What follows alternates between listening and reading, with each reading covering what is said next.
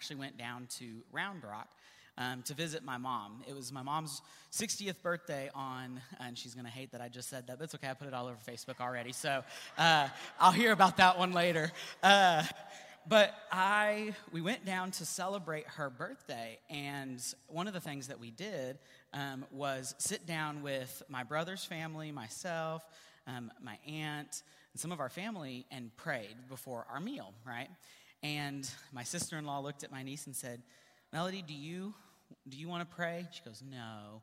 She looked at Hannah and goes, "Hannah, do you want to pray?" "No." My sister-in-law goes, "Okay, well, why don't you both just do it together?" And so as they got ready to pray, I mean, it was like they had done it 8 million times. They immediately started singing the song that my oldest niece, who's 5, had learned in preschool. And I'm not musical, so I'm not going to sing for you today because nobody wants to hear that. But they started singing this prayer to God, and it was a prayer of thanksgiving. It was a prayer thanking God for all the blessings that he's given for us and thanking him for the food and all that. And I was sitting there, should have been probably praying and singing along too, but I was sitting there going, man, I forgot how easy this was. And I started asking myself, what happened between 5 and 29? Because I don't know about your adult Sunday school classes, but I know typically with the students we go, "Hey, who wants to pray for us?" And all of them start going and avoiding every bit of eye contact. But I know also it's kind of this game when we go home of my dad will turn around and look at us and go, "Oh, well, you're a minister, so you're equipped to pray. You go ahead and pray." And so it's become this thing that it's like we sit down for dinner and I go, "I'm not praying. You got it. I volunteer you. I'm on vacation this week." And so I'm wondering what's happened for us between 5 and 29. And when I start thinking about that, when I was looking, when I'm hearing my niece pray, and I started thinking back to my very short years in preschool ministry, because that was not my fit. I remember sitting there going, yeah, when you asked somebody to pray, all of a sudden, it was like everybody wanted to pray. And not only did everybody want to pray, but they thanked God for the many blessings that he gives us. And I couldn't help but think about a specific chapter in the Bible, and it's a chapter for me that I absolutely love going back to and have taught on numerous times, and that's John chapter 17. And the reason why I love this is because Jesus gives us an amazing example of how to pray. He gives us an absolutely amazing example of how we should pray. And I think for a lot of us, I don't know about you, but I know for myself, what happened between 5 and 29 was, it was really easy at 5. Life was good until mom or dad did something that made life not as good. But even then, 5 seconds later, it was like we were off in a different world. And I love my nephew, Silas, and he's 1. And it's amazing because we literally go from screaming our head off to laughing like uncontrollably like that. Life is easy at that point. Started getting directions, and so I want to John chapter, and we're going to really, I want you to specifically think about, as we go through this, think back to when you do it. Let's go ahead and start 17, and it says, these things, and said, Father, the hour has come. Glorify your Son, so that the Son may glorify you, since you gave him authority over all flesh, so that he may give eternal life to everyone you have given him. This is eternal life, that they may know the only true God and you have sent, Jesus Christ. I glorified you on the earth, completing the work you gave me to do. Glorify with that glory I had with you before the world existed. This chapter in particular is 26 verses long. And what's amazing to me out of it is in 26 short verses, there is so much to learn. And so I'm not sure what your Bible says, and if your Bible has the little title at the beginning, but I read from a couple different versions when I'm at home, and every single one of them titled this beginning piece, Jesus Prays for Himself. But if you go back and you look at it, I don't necessarily see that he prays for himself as much as he prays about himself. He prays, I can glorify you. He doesn't go after things that he wants or, the best car in the world. He doesn't pray for those kinds of things. He prays, glorify me so that I can glorify you. And that's what's interesting to me, is I don't know how much you know about the book of John, but chapter 17 just so happens to lie right before Jesus is betrayed and arrested and eventually sent to the cross for you and I. And so it's amazing to me how he sits here and he knows this is coming. And we're going to see that as we get further into this chapter. He knows what's coming. And what is he doing? He's praying, glorify me so that I can glorify you. He's not saying, okay, give me Tylenol to help. He's not saying, hey, fix this situation, get these guys back. He's not doing anything like that. He literally is focusing on glorifying God in that moment. I don't know that I would have the power to do that myself. Just interesting. This is kind of how what I mind about it is he solid roadmap for a couple things. One of those is for prayer. And so one of the things I want you to understand this morning is in everything, we pray for the glory of God, not for ourselves. We don't pray so that God glorifies us. We don't pray so that God gives us what we want. We pray for the glory of God. As you continue as you go back into that group, the last part of it also says, and this is eternal life, that they may know you, the only true God, and the one you have sent, Jesus Christ. I've glorified you on earth by completing the work you gave me to do. My Father, glorify me with the glory I had for you before the world existed. He knows he's to be joining the Father, and makes a clear statement here. I think we know is true eternal life if God. Here's the deal: as we look in the world, is in things going on. One way to everything, right?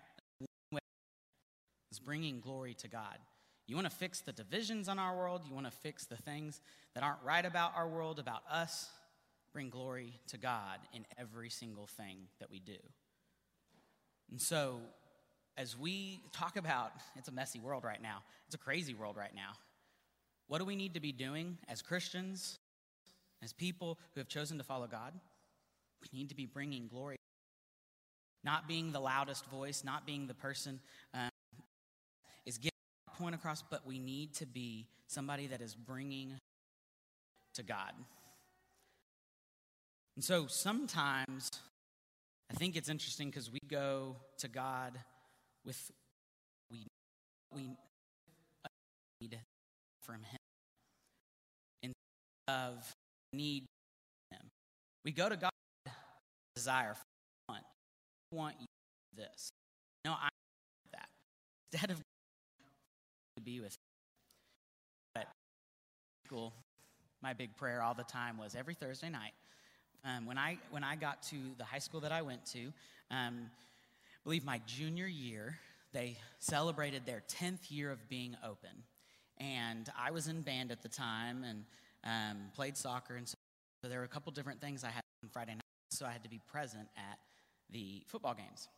And on our 10th year as we started the 10th year of our high school, our school had a combined, in its entire 10 years, 10 wins. So they were terrible. They were awful at it. And I remember sitting in my bed every single Thursday night. Didn't pray a single night of the week, but every Thursday night I sat in my bed and went, Dear God, just help us win tomorrow. It would be really nice not to, lose every single game this season. It's not that fun to sit there and look at this, right? I went and prayed to him for that, and it was interesting because I can tell you it didn't really work out that well all the time. Our school did finally turn around, and it was not because of my prayer. But I went for a need that I wanted. I went for a need of what I want instead of a need to be with him. And sometimes I think we get caught up in how we pray, and we do that because we end up only going to God in every single. But it continues on, verse 6. Your name to the people you gave me from the world. They were yours, you gave them to me, and they have kept your word.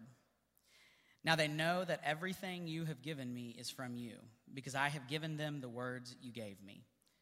They have received them and have known for certain that I came from you, and they have believed that you sent me.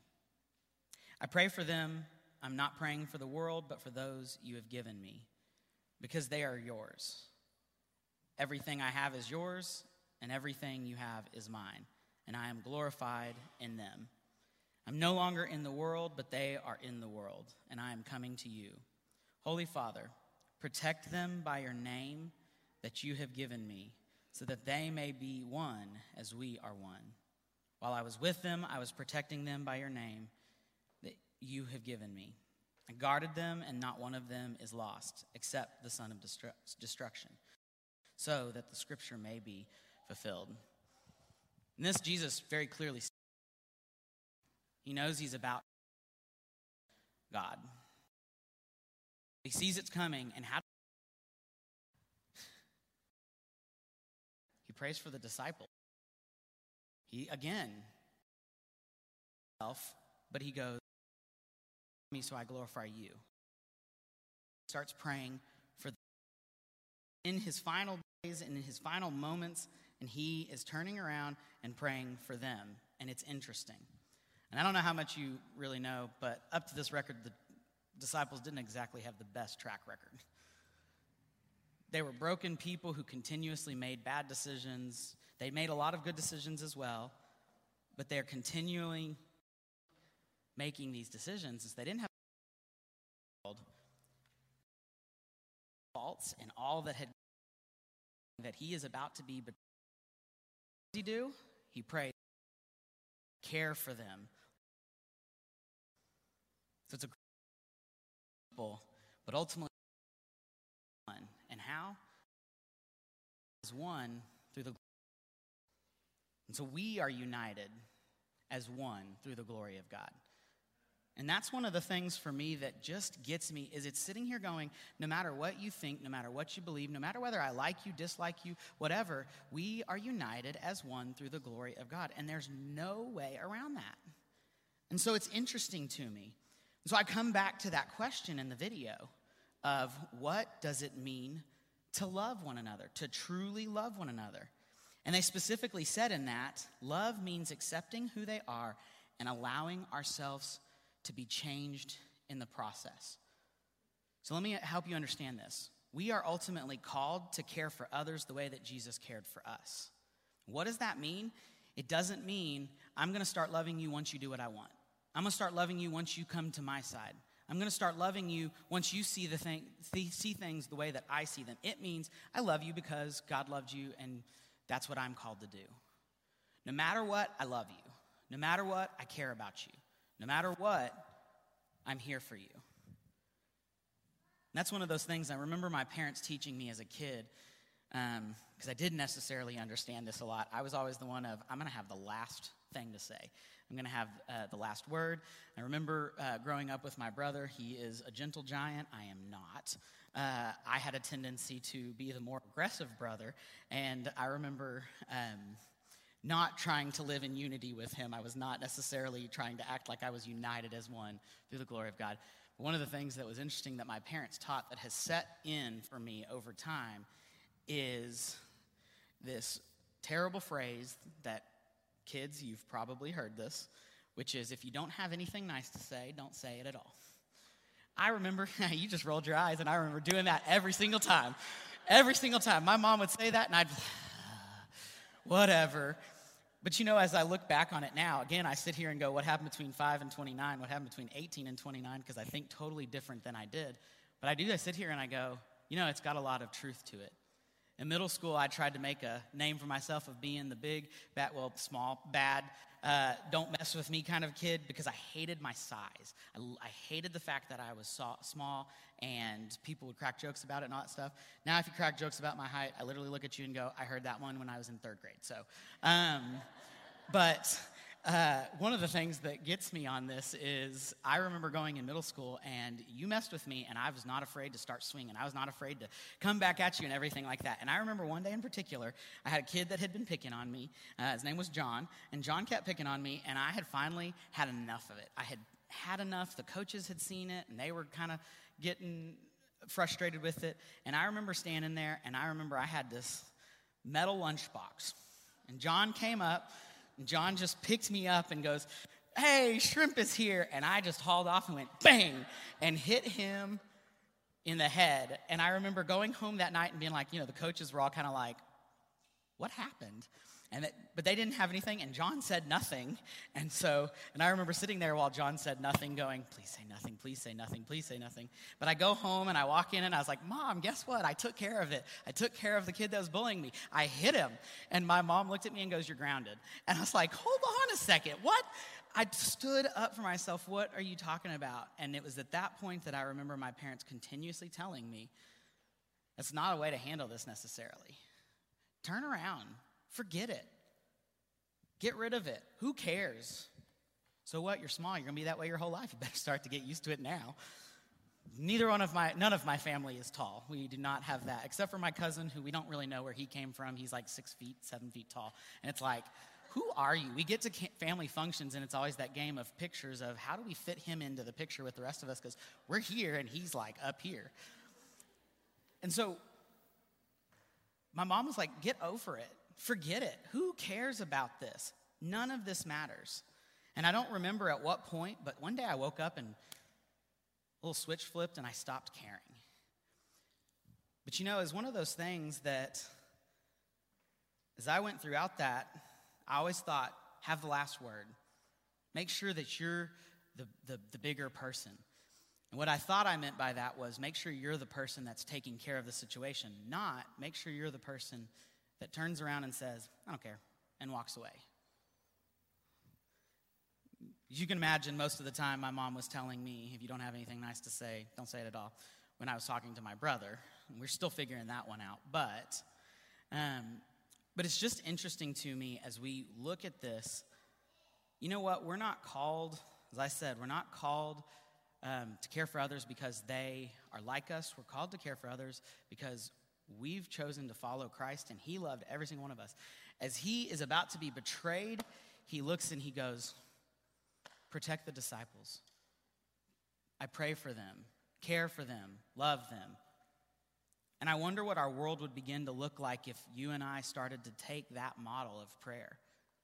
If we started to look at things instead and stop looking at what we want and start looking at what he wants. There's still chapter.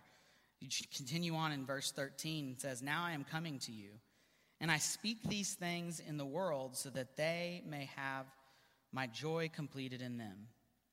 I've given them your word, and the world hates them because they are not of the world, just as I am not of the world. I'm not praying that you take them out of the world, but that you protect them from the evil one. They are not of the world, just as I am not of the world. Sanctify them by your truth, and your word is truth.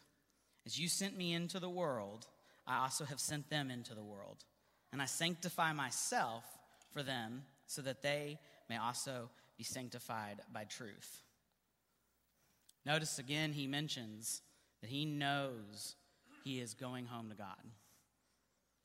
But you also see a specific word. And what's intriguing to me about this, I've read this chapter over and over again, and we talk about how Scripture is different every time you read it. And I don't know that I've ever picked up on the specific word sanctify. He says it multiple times. So as I needed to. I looked up the specific definition of sanctify to make sure I knew what this meant. And the definition of sanctify means to set apart as holy or to purify, to free from sin.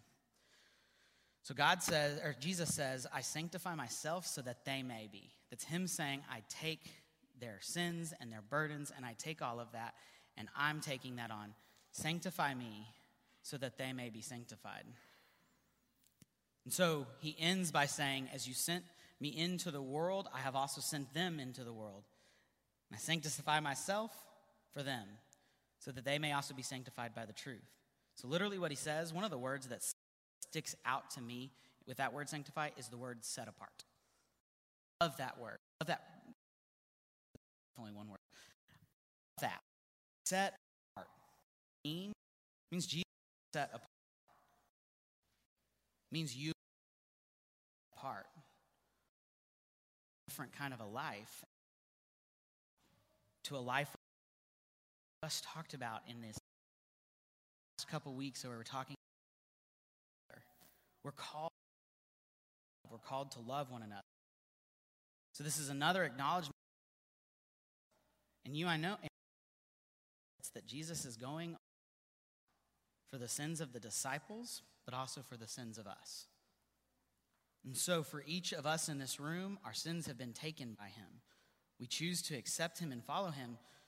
And so we've got to choose to actually take what we learn. And what's he say about the disciples? He says, send them into the world.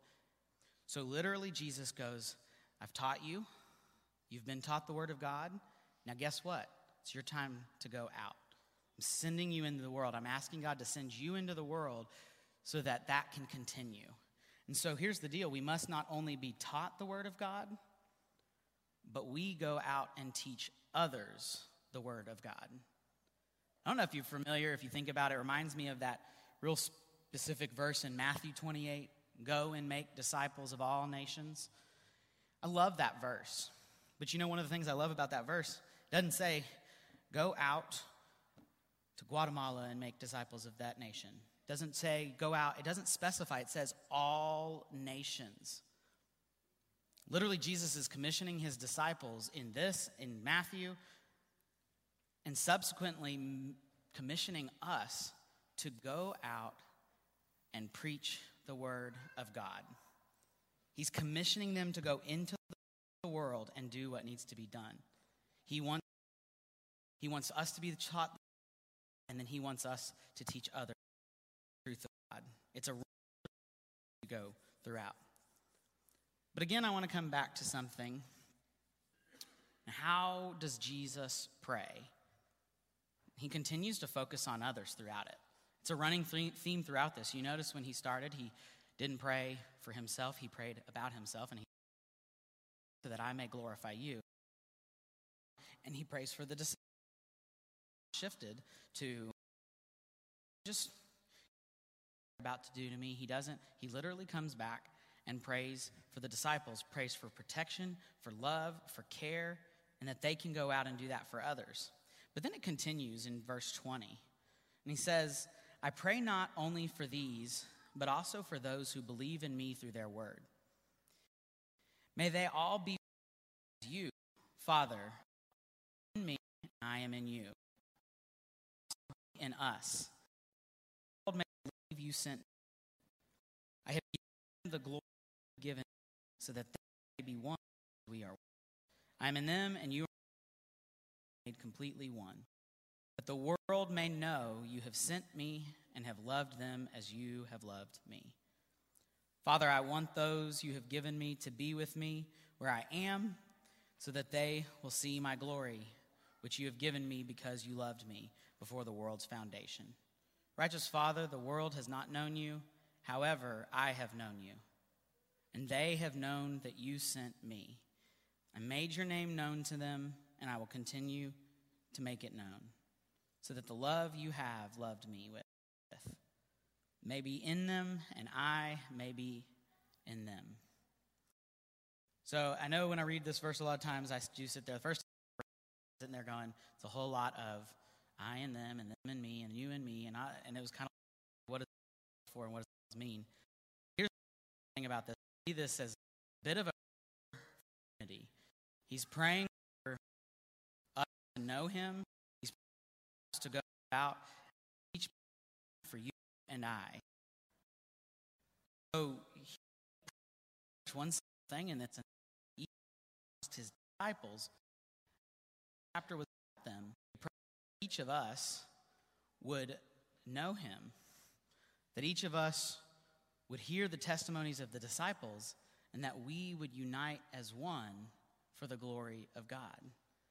That we would come together as a body of believers. It doesn't matter what church you go to. It doesn't matter what color hair you have. It doesn't matter of all those trivial things, but that we're united as one in a very specific way, and that is the glory of God. So I want you to understand something.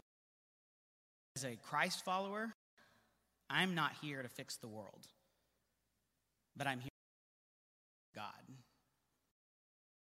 Fix divisions. You bring glory to God. You bring him into the situation. Parents were trying to teach me. I just didn't love to listen to it. But we're trying so hard to fix everything when all him into the situation.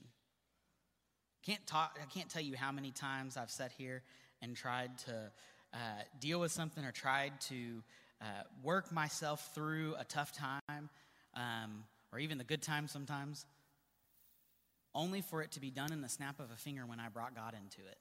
I was trying to do it on my own. It was difficult. When it made it a lot easier. And as we get into a life easier. How do we bring the glory? It's real easy. We love and pray.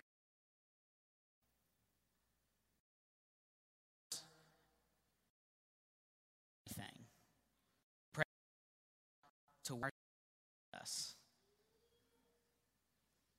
Ultimately, we're called to love unconditionally. And one of my things about this chapter, one of my favorite things about this is, to me, Jesus gives us a really clear roadmap for two things. Jesus gives us a roadmap for prayer and for unity. It's real clear. He gives us a roadmap of how we should pray, but also how we unify and how we come together. Here he sits about to be betrayed and doesn't pray for the pain to go away, as I said, or for God to step in and change the situation. He prays for everyone else. He comes in here and he spends, you realize it's 26 chapters, and he prayed for himself, about himself, for 5 verses. 26 chapters, 26 verses. 26 verses, and he spent 5 of it on himself. And then he spent the remaining time on his disciples and on you and I and on all of this. No greater love than to lay one's life down for a friend. One of the things about that verse that I often don't like is that we kind of take it and we shift it. And we say, no greater love than to lay one life down for a friend, to do anything for my friend. When literally that verse means no greater love than to lay one's life down and be able to do anything so that somebody knows the love of God. And so when we want him, it's real simple, guys. And we continue and should be glorifying to him. A couple verses this morning that are not going to be on the screen, but it's in Colossians chapter 3, starting in verse 12, and I love what they say here. And it's just, therefore, as God's chosen ones, holy and dearly loved, put on compassion, kindness, humility, gentleness, and patience, bearing with one another and forgiving one another if anyone has a grievance against another. Just as the Lord has forgiven you, so you are also to forgive. Above all, put on love, which is the perfect bond of unity. And let the peace of Christ, to which you were also called in one body, rule your hearts. And be thankful. Let the word of Christ dwell richly among you, in all wisdom, teaching, and admonishing one another through psalms, hymns, and spiritual songs, singing to God with gratitude in your hearts. And this last one, it gets me every single time. And whatever you do, in word or in deed, Do everything in the name of the Lord Jesus, giving thanks to God the Father through him. That one gets me every single time because I struggle with that. Literally everything you do every single day is to bring the glory to God, and you are a representation of Christ through everything. So we have to remember in all that we do,